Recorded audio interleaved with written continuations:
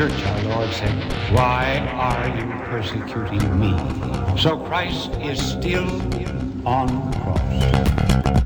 Behold, I stand at the door and knock. If anyone hears my voice and opens the door, I will come into him and eat with him, and he with me. You're listening to Behold the Man with your host, Joe McLean. There is a river running wild that I can't cross over. Water is deep and the waves are high and the wind is blowing. I don't know where it goes, which way the current flows. I'm just dying to jump in. River of life, come wash away my sin. River of life, fill my thirsty soul within. River of life, renew me once again.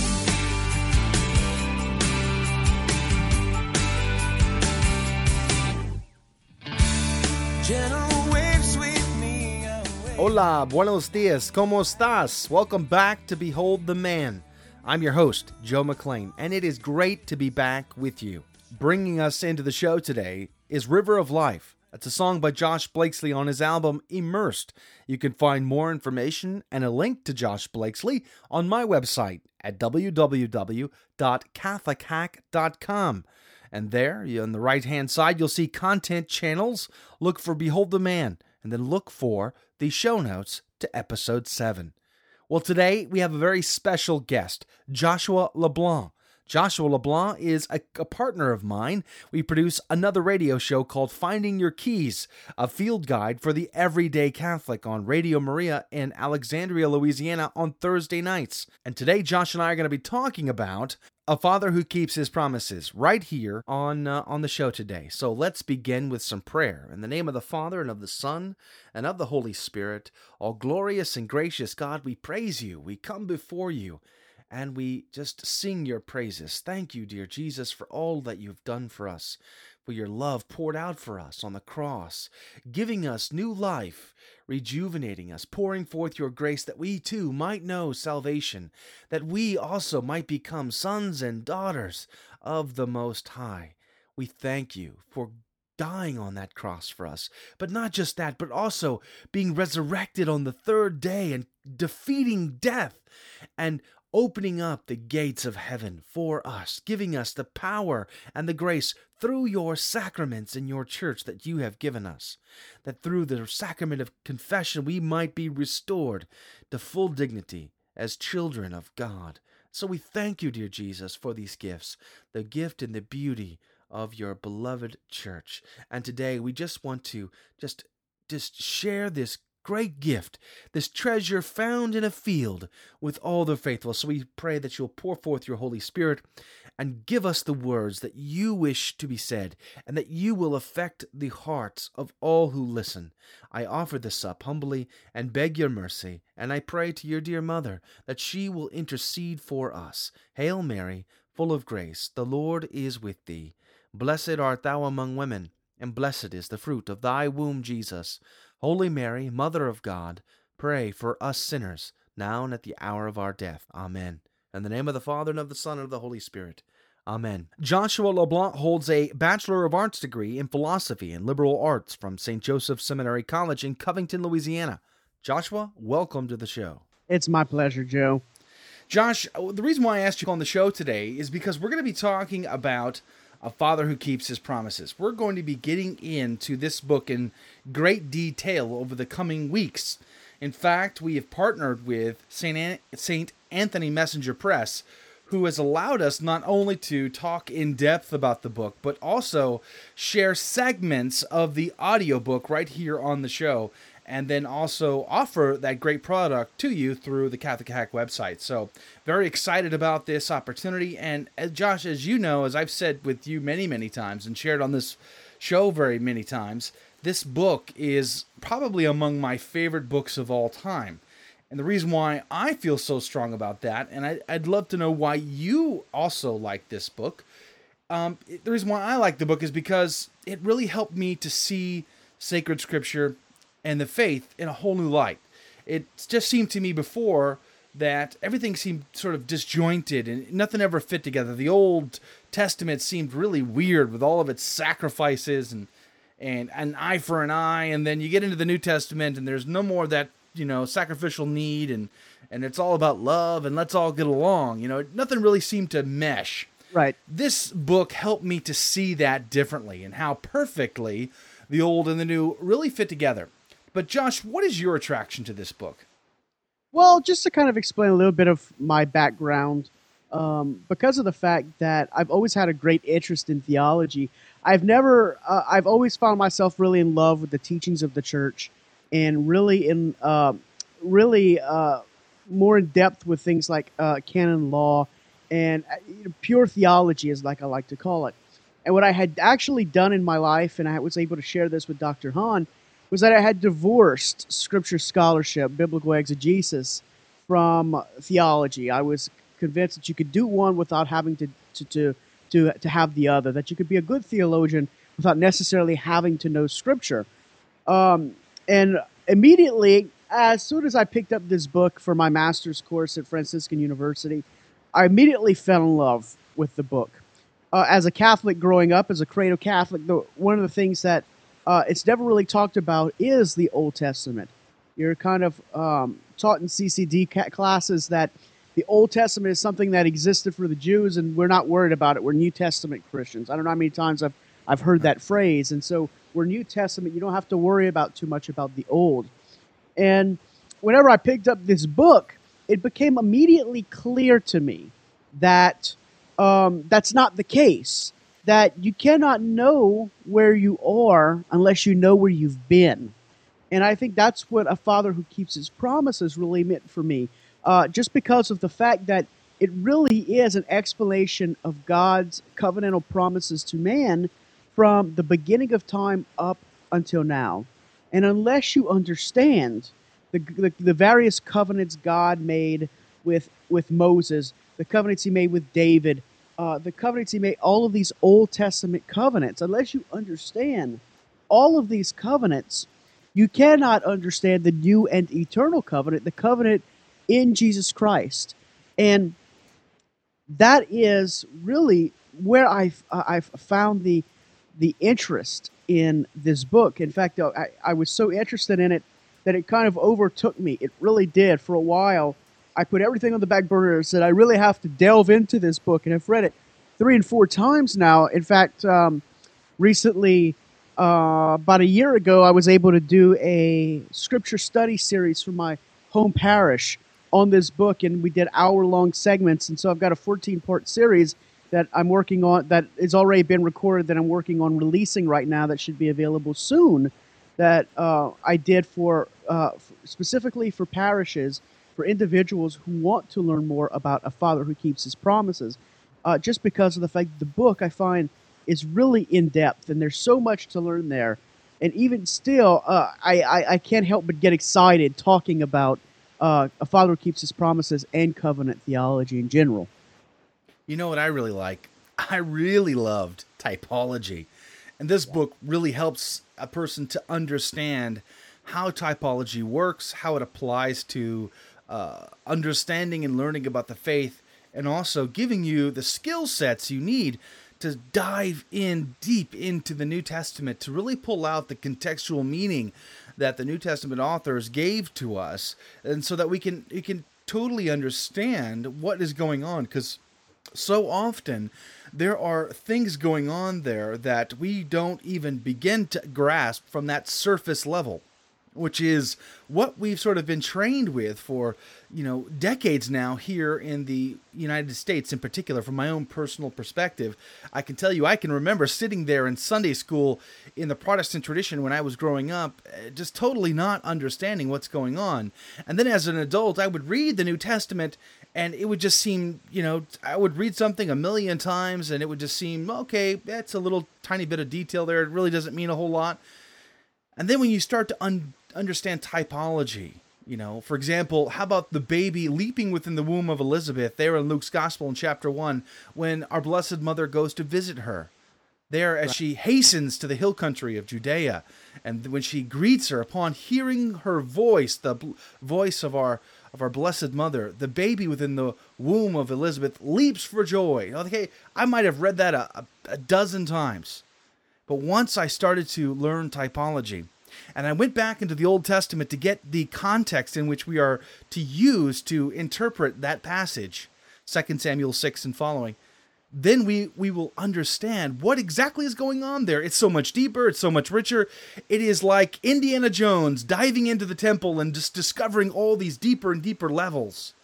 And then all of a sudden, the page of Scripture comes alive before us. It's no longer a dead letter, but the living Word of God. And that's the power, I think, that this book really helps the layperson, the average person, really to grasp.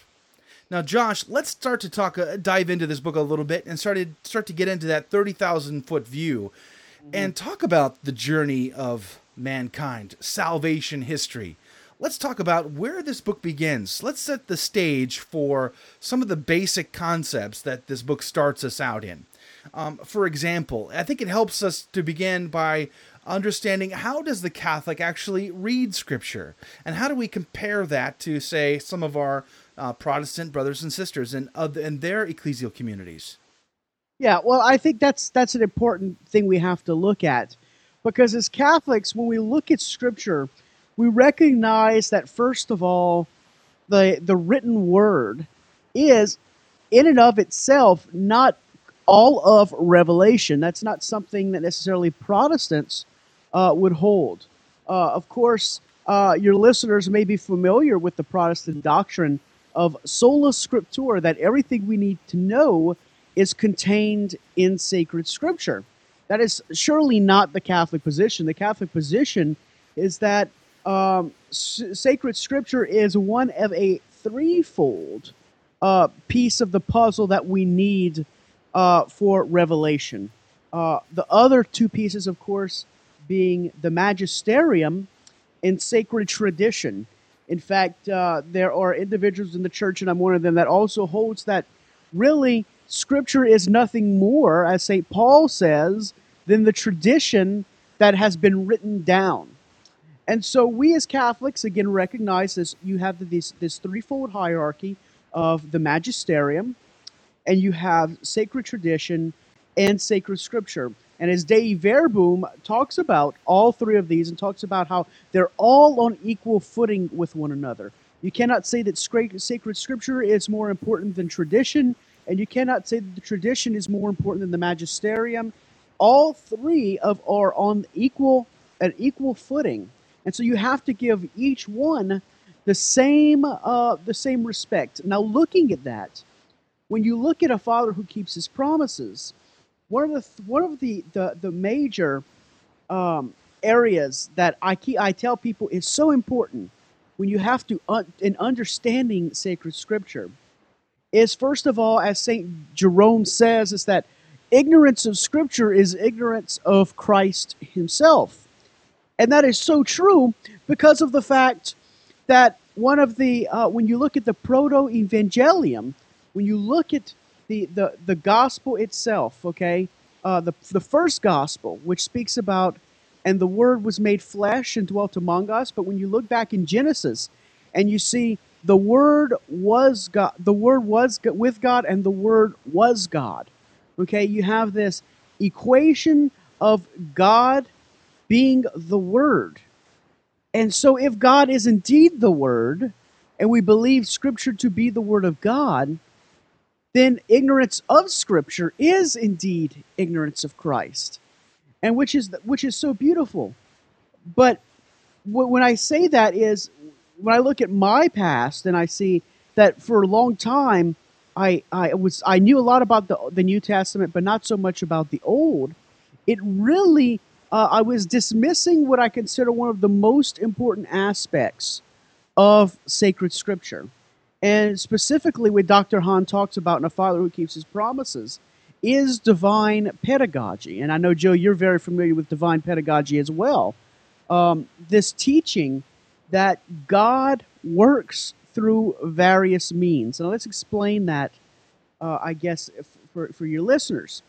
That means that everything in sacred scripture, the Old Testament, even down to the most mundane detail, has a meaning.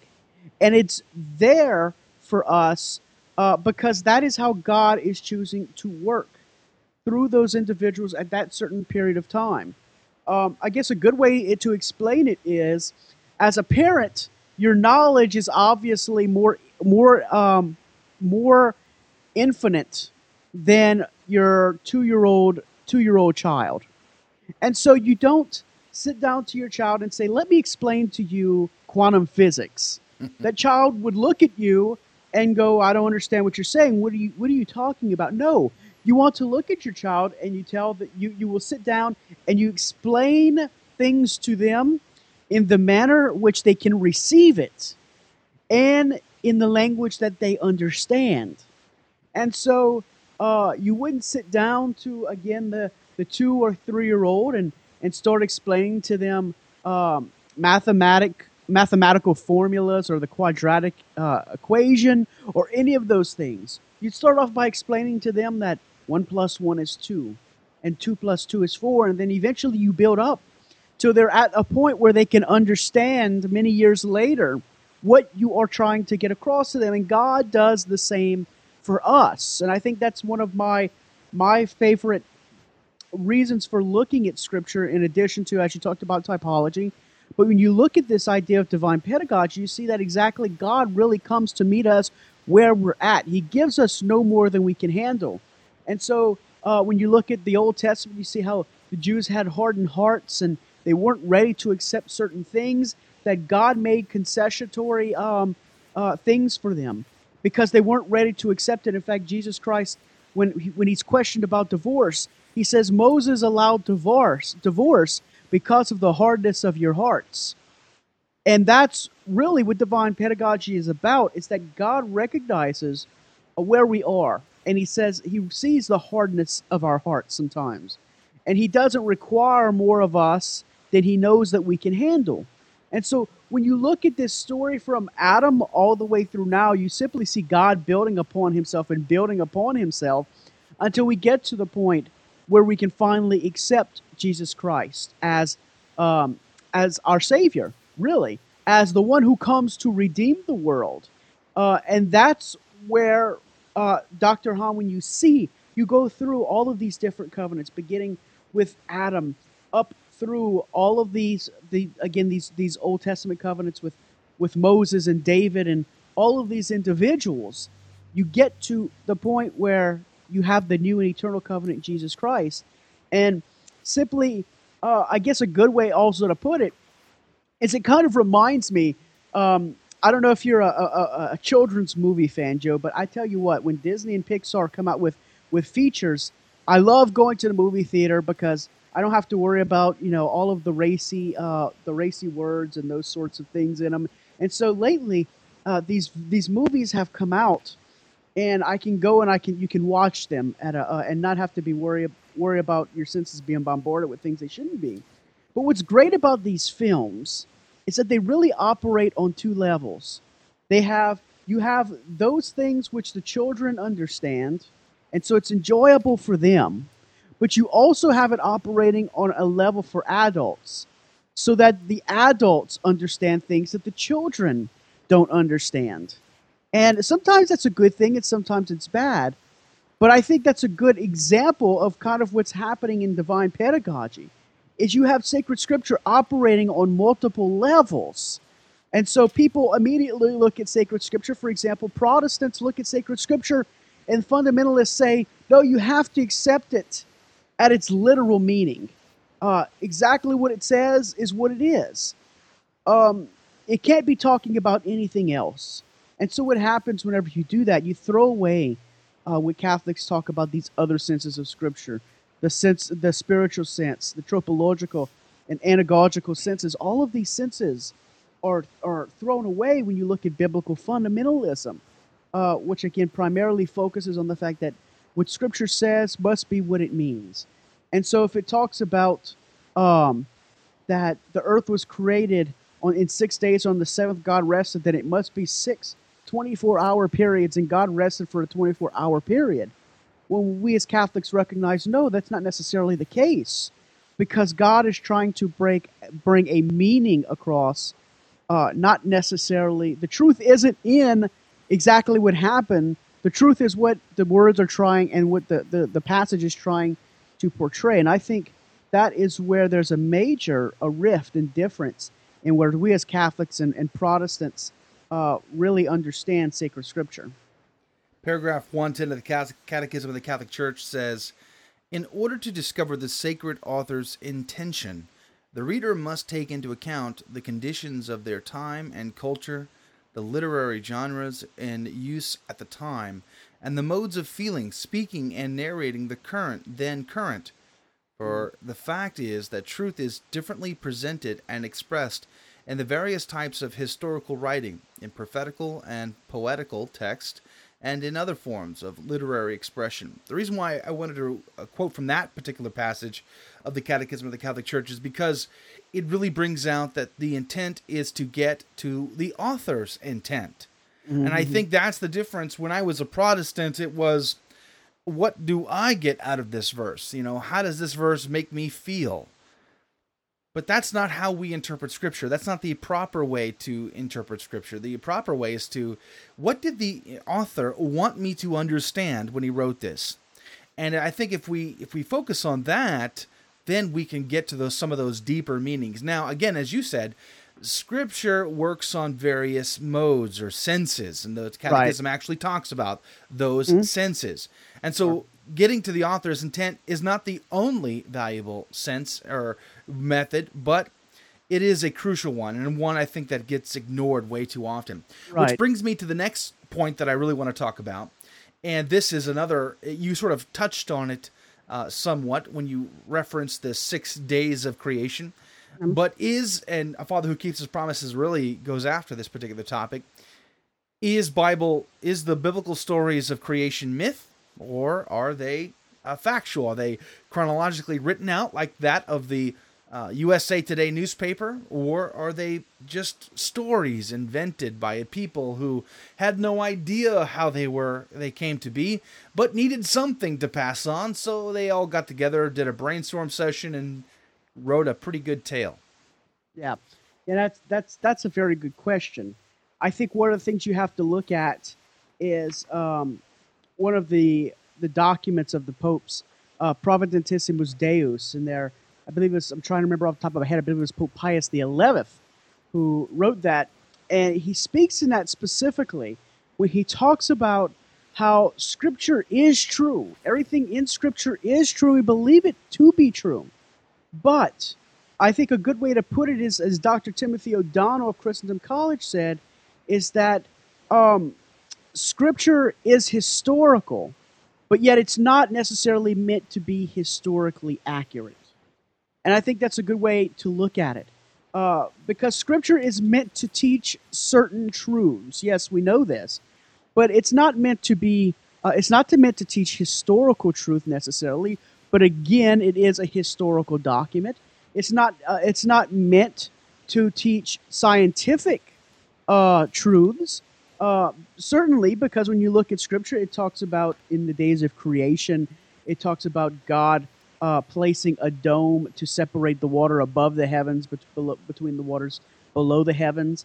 Obviously, we know that the sky is not made of water, but Scripture was not trying to teach that scientific truth in that statement.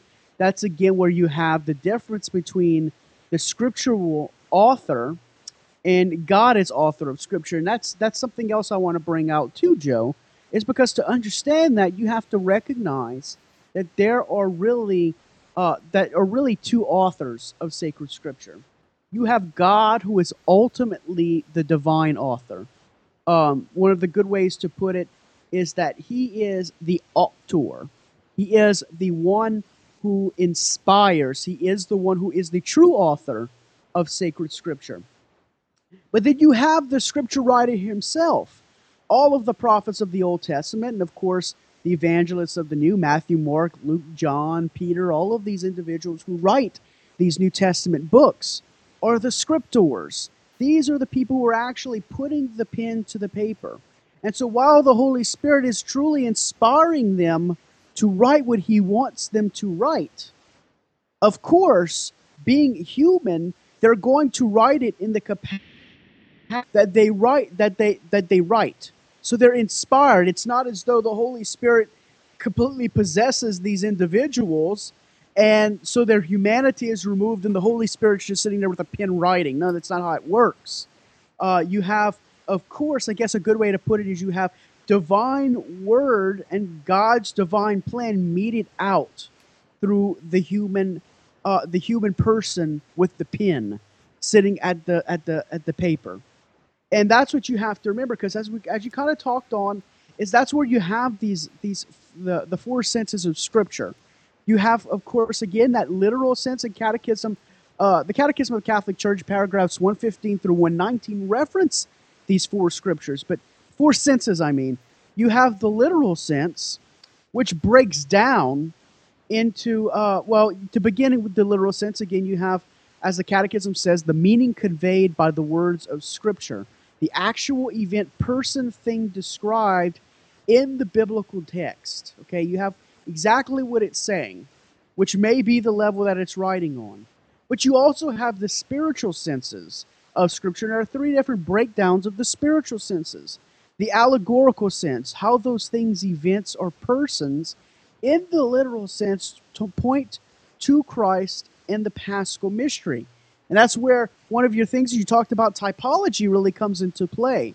Is you have how is what is going on here with the Scripture writing, the author is writing about, pointing to the mystery of what is happening.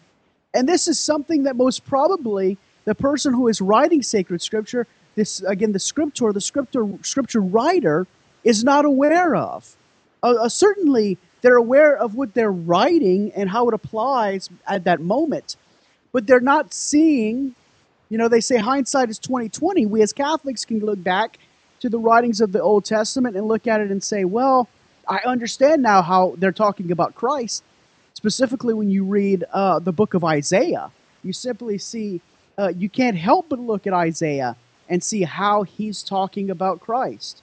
Christ is the forerunner. Christ is the Messiah. But obviously, Isaiah was not thinking about Christ when he wrote this. No, he was writing what he felt he was needed to write, but that which the Holy Spirit inspired him. A second spiritual sense, again, is that moral sense, and it's how the literal sense points to the Christian life in the church. And you see this throughout all of Scripture, how it points to living morality, specifically looking at things like the Ten Commandments, and you look at how Scripture teaches us right living. And this third spiritual sense, the anagogical sense, is how the literal sense points to Christians' heavenly destiny and the last things. You look at, of course, the book of Revelation is filled heavily with the anagogical sense. You cannot look at the book of Revelation and merely look at it and go, well, John is literally seeing all of these things and saying this is literal. No, it's a heavily anagogical book.